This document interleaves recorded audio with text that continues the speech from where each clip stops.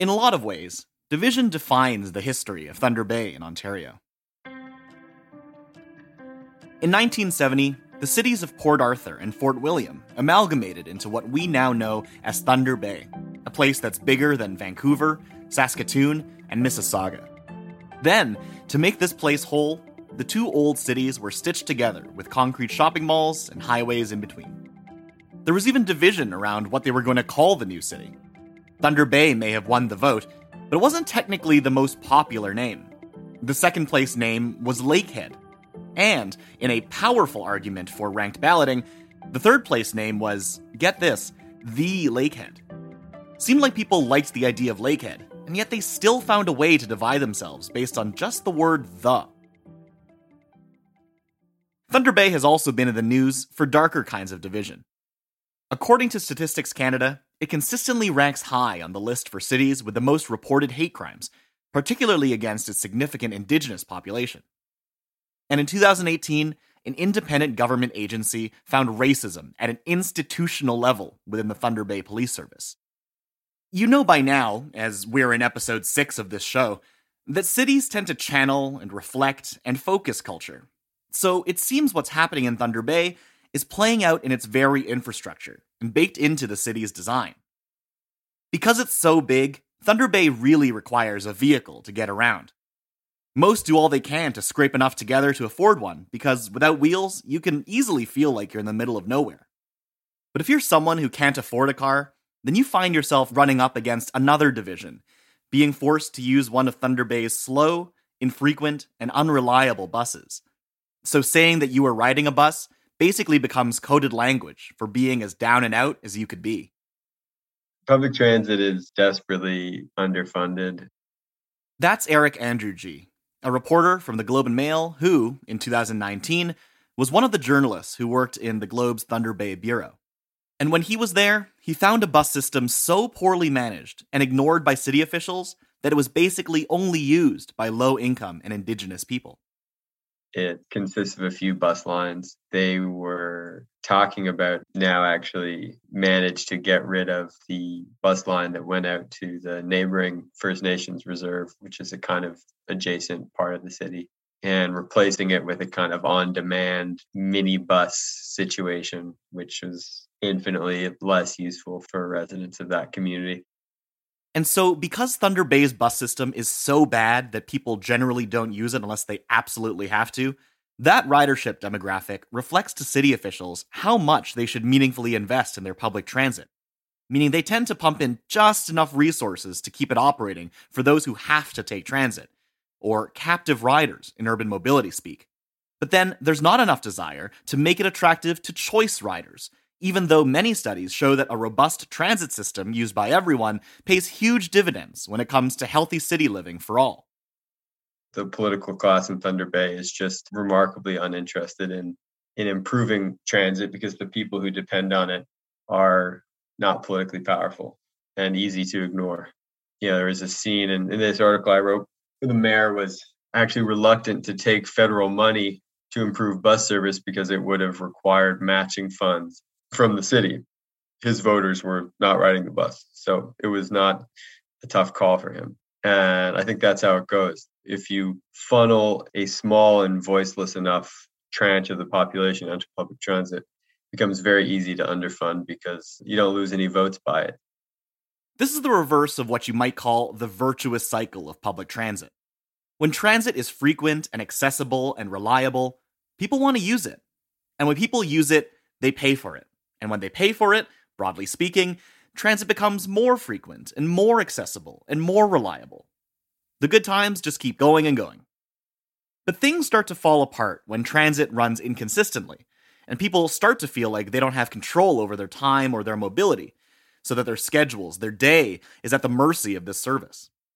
In Thunder Bay, Eric estimates that a 12-minute drive can take 4 times as long if you take the bus. Enrique Peñalosa, a former mayor of Bogota, Colombia, who oversaw the world's first implementation of bus rapid transit, once said that, quote, "A developed country is not a place where the poor have cars. It's where the rich use public transportation." And that's definitely something to strive for. But how achievable is that, really?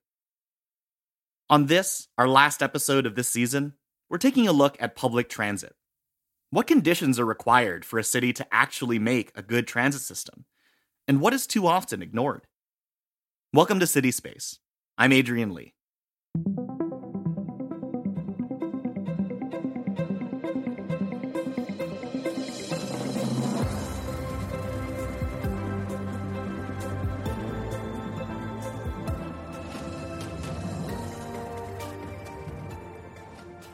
I think cities are one of the greatest human inventions ever.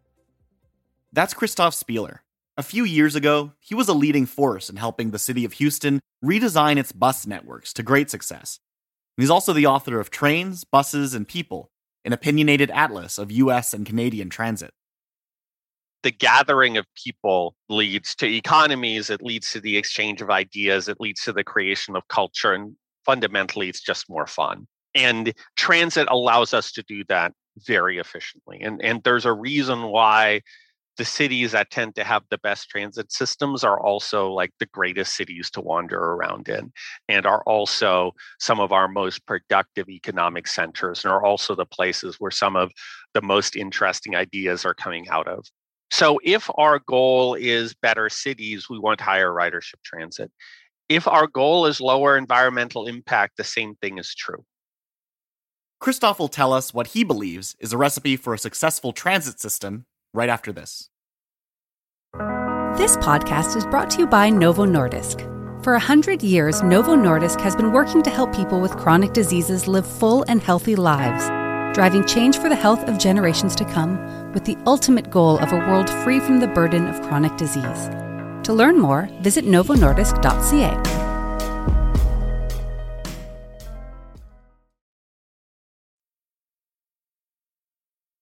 When Christof Spieler and his team redesigned Houston's bus network in 2015, the result was pretty amazing. An 8% increase in 12 months, or 3.3 million more rides. And the team managed to do it with a modest sum of just $12 million, or 4% of the city's annual transit budget. Sounds like a pretty good deal. And how do you do it? Well, it starts, he says, with a firm investment in that virtuous cycle. There's a cycle here, which can either be a virtuous cycle or a negative cycle. And if it's the virtuous cycle, you run more transit service, which causes more people to ride it, which justifies more service, which causes more people to ride it, and you just keep going. And that's how great successful transit systems are built. The opposite cycle, and something I've been worried about in the COVID world, is you have lower ridership, therefore you decide to run less service. As a result of running less service, you get even lower ridership. As a result of that, you cut service further, and you can just sort of end up in this downward spiral. And that question, there's also sort of a fundamental question of how we think about service. I would argue that service is both a way to respond to the capacity needs of transit. If your bus runs every 5 minutes and it's overcrowded, you should run your bus more often. But it's also a sort of a promise to the public. The idea that if a bus runs every 15 minutes all day, it means you don't need to look at a schedule and you can just show up. And I think it's worth thinking about service that way, that even if, the 2:45 p.m. bus isn't particularly busy, it is part of that larger promise we are making, which allow people to depend on transit. And I think often we've had sort of the former attitude that we have this quest for efficiency in transit.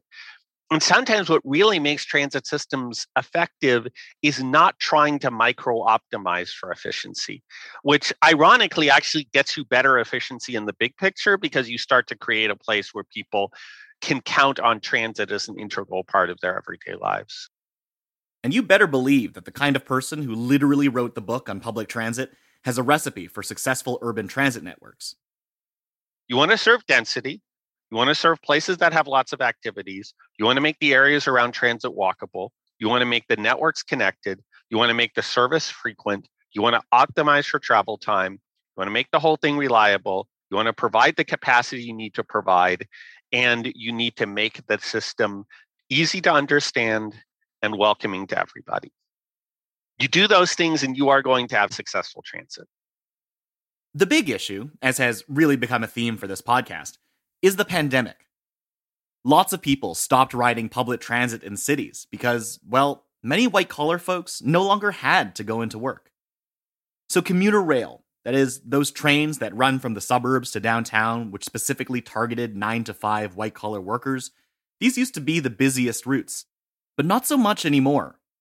Christof estimates that some of these routes lost up to 95% of their ridership during peak lockdown. He hopes to see cities use their transit systems for more of what he calls all-purpose transit, connecting different versions of services to each other all throughout the day to better reflect the reality of the different way folks work and move in the city, instead of just concentrating a heap of resources on the 9 to 5 rush hour service. North American transit systems that offered this version of all-purpose transit generally had a ridership that held strong during the pandemic, even during the strictest lockdowns. But if this approach sounds new or different, it all actually boils down to that same old basic formula for good, desirable public transit.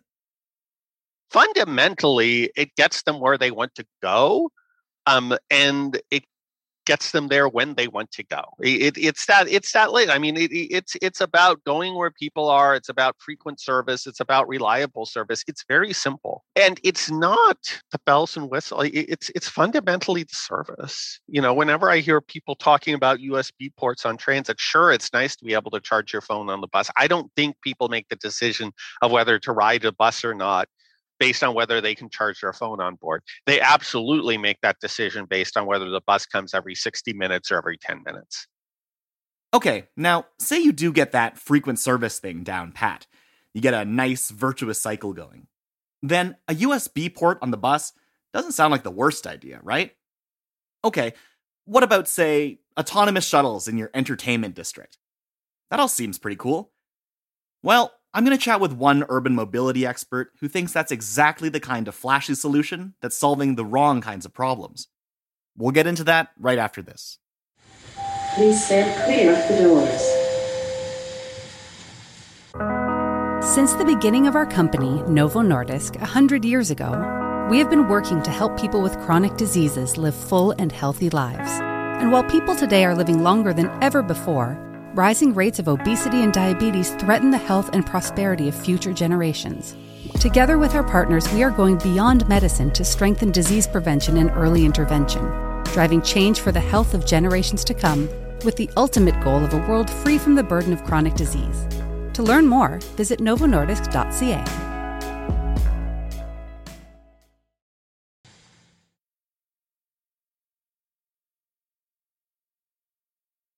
David Zipper is an urban policy and urban mobility technology expert who served in municipal governments in Washington and New York City. These days, he's a visiting fellow at Harvard Kennedy School, where he focuses on the interplay of the future of cities, tech, and mobility. And he joined us to talk about why we should avoid the flashiest new public transit tech, and how it really should be about giving people what they actually want, and how that might not be free public transit. Here's an excerpt from our interview. So when we hear about public transit, it's so often about being the first at something or this sort of flashy, big, high investment technology. But, you know, that's not really what public transit is, right? On a day-to-day basis, that's not really what people are engaging with. So why is it that we only really hear about the first and the flashy? Well, I think it's not just transit, I would say. I think it's urban transportation writ large. You have to keep in mind that for, the second half of the 20th century, there wasn't that much crazy new technology coming to urban transportation. You had your buses and your taxis and your trains, but it wasn't like you had these disruptive new technologies arriving. Maybe you have, someone trying out an autonomous shuttle.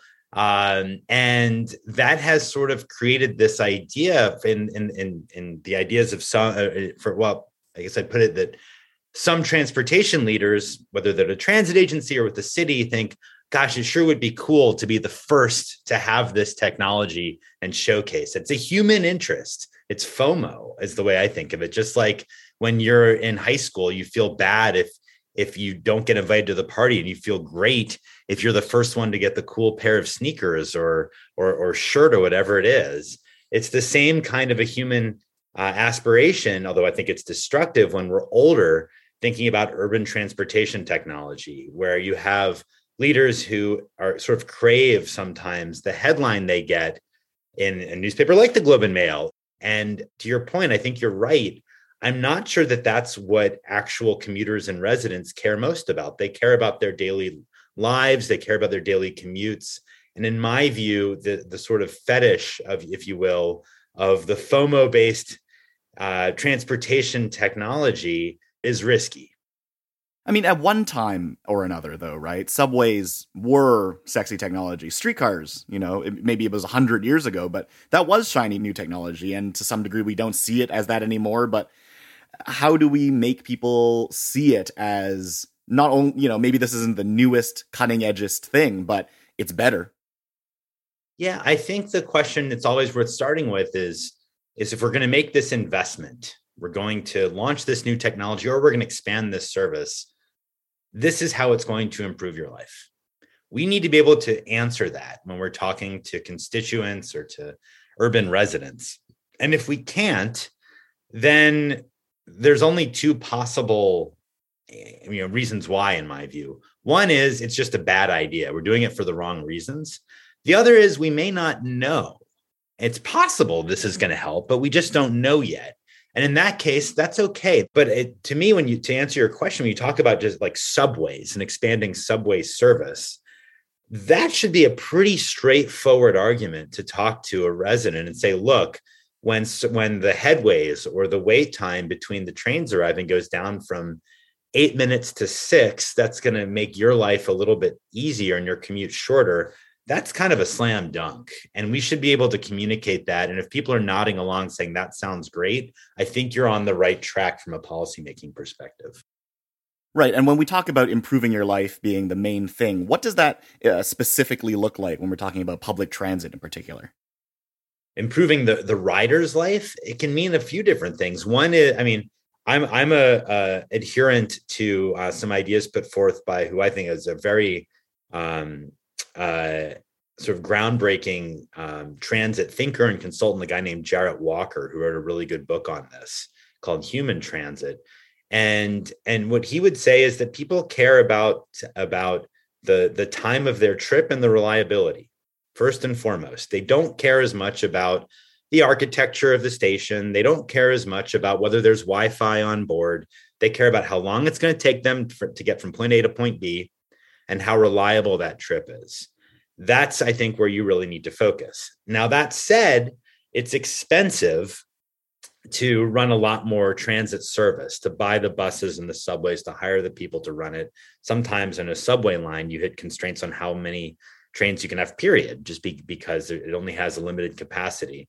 And there are other ways to improve the transit experience, in my view, that can be more cost effective. This gets into what I consider to be sort of the opposite of FOMO, a term that I think of as mundane mobility, the kinds of really boring things that can actually make a difference in somebody's commuting life.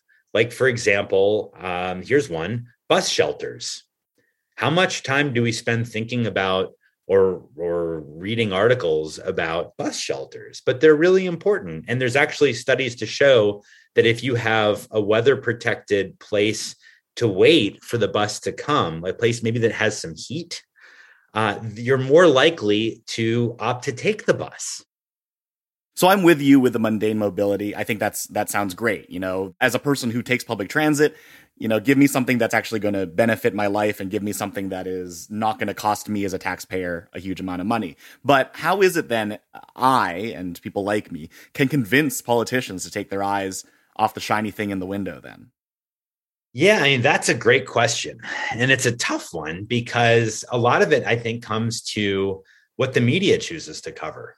Is the media going to choose to cover an autonomous shuttle that is just it's a demonstration project for a couple of months and then goes away?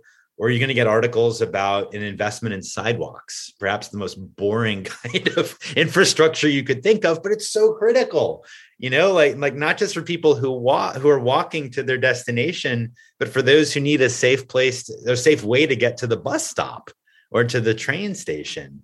So I actually put a lot of onus on on the media to choose how they cover these stories. I also think that it's important to appeal to the public spirit of well-intentioned, officials, both those who are elected and those who are appointed, and say, look, you've got your chance to improve your city and improve the lives of residents.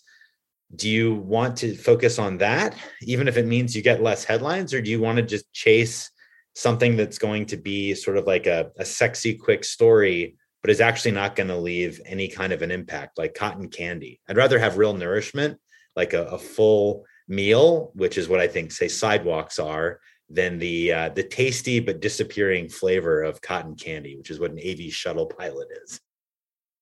We're seeing a number of public transit systems across North America offering some kind of free ride service, or the idea that, there's no fares.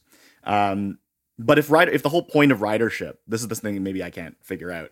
If the whole point of ridership is you have more investment from the fares, how is free rides going to be a sustainable way to improve public transit long term? Well, how much time do you have? That's a complicated one. Yeah. So the idea of saying like, oh, well, we need to make sure transit users are paying the full cost of service is basically just condemning transit into a death spiral, because you'll have terrible, terrible service. So that's not, in my view, the way to think about it. The real cost of transit, I would argue, is not the $1, $2, whatever it is that you're paying to ride. It's the amount of time you're taking. There's a cost in terms of time. That's a massive, massive cost. And when you do surveys, which a very well-respected nonprofit in the United States called Transit Center has done, and ask riders, especially low-income riders, what would make you ride transit more often? What would you most want? They don't say make transit free. They say provide more and more regular service. So, but the problem is providing more and more regular service requires either more money being spent on providing it, or it requires taking space away from cars to create bus rapid transit for the buses. And that's politically challenging. So in my view, and I know this is a controversial position, I think that it is a bit of an intellectual shortcut that's a little disingenuous that some progressives have made to embrace free transit as the way to most improve service. Whereas if you really care about the riders and you really care about transit, either on equity grounds or on environmental grounds or on just simple efficiency grounds, there's no shortcut around making transit service faster and more reliable. Making it free is way down the list of what we should be focused on. So we spoke to Christof Spieler, who's the author of Trains, Buses, and People, and we talked about the state of public transit at this particular stage of the pandemic. And so for so long, so much of public transit revolved around making things easier for those white-collar folks who were doing commutes, right? The 9 to 5, like huge crushes in the morning, huge crushes after work. That's obviously been blown up a reasonable amount. I mean, the work remote shift is itself shifting. But we remain at this kind of precipice because transit really is about where are the most people coming and going, and how do we best accommodate that? And this really changed in some ways, it feels like, a kind of paradigm, right, around how transit works. Do you see public transit being able to adapt to the fact that its sort of main demographic has shifted its work habits and I guess its travel habits? Yeah, I mean, I think we're still just starting to understand how all of this post-COVID stuff is going to play out for urban land use, for where people choose to live, how they choose to travel. We especially, we're recording this now with a new variant that's scaring people. We're still learning. I think that there are indications that it could be either very bad or very good for transit. And I give you a couple of sort of examples. People can keep an eye out on this potentially in the months to come. What would be really bad is if people, especially white collar workers, have a chance to work part-time remotely or even full-time remotely. And they may not leave a metro area, but they may say, you know what, if I'm only commuting 2 days a week, I can afford to have an annoying drive. And so they're going to move from some more central areas to more suburban ones and exurban ones, which is really bad for transit. It's very hard to provide those kinds of trips effectively. And that could lead to more vehicle miles traveled, actually. So that would be really bad. What could actually be good, though, is, you were talking about how, and it's true, that the peak travel seems to have really gone away. The big spike you get at 9 a.m. or and 5 p.m. roughly, it's much flatter during the pandemic, and it seems to remain a lot flatter. It's not obvious unless you work in transit, but that's actually really, really good for transit agencies because they only have so many buses and trains. So they're all going to be out there at rush hour, right? So if, relatively speaking, people are going to be more likely to travel midday or early in the morning and not at those rush hour times, it helps the utilization or improves utilization of their fixed assets, the trains and the buses. So that's actually really helpful. It also means they may have to pay less overtime to their workers. So, things could be positive or they could be negative for transit, I think. And we're going to have to sort of wait and see how this plays out. And you named the bus stop as one of the sort of best unsexy ways to reduce perceived wait times and make public transit more desirable to use. But what are some other examples that you might have to offer?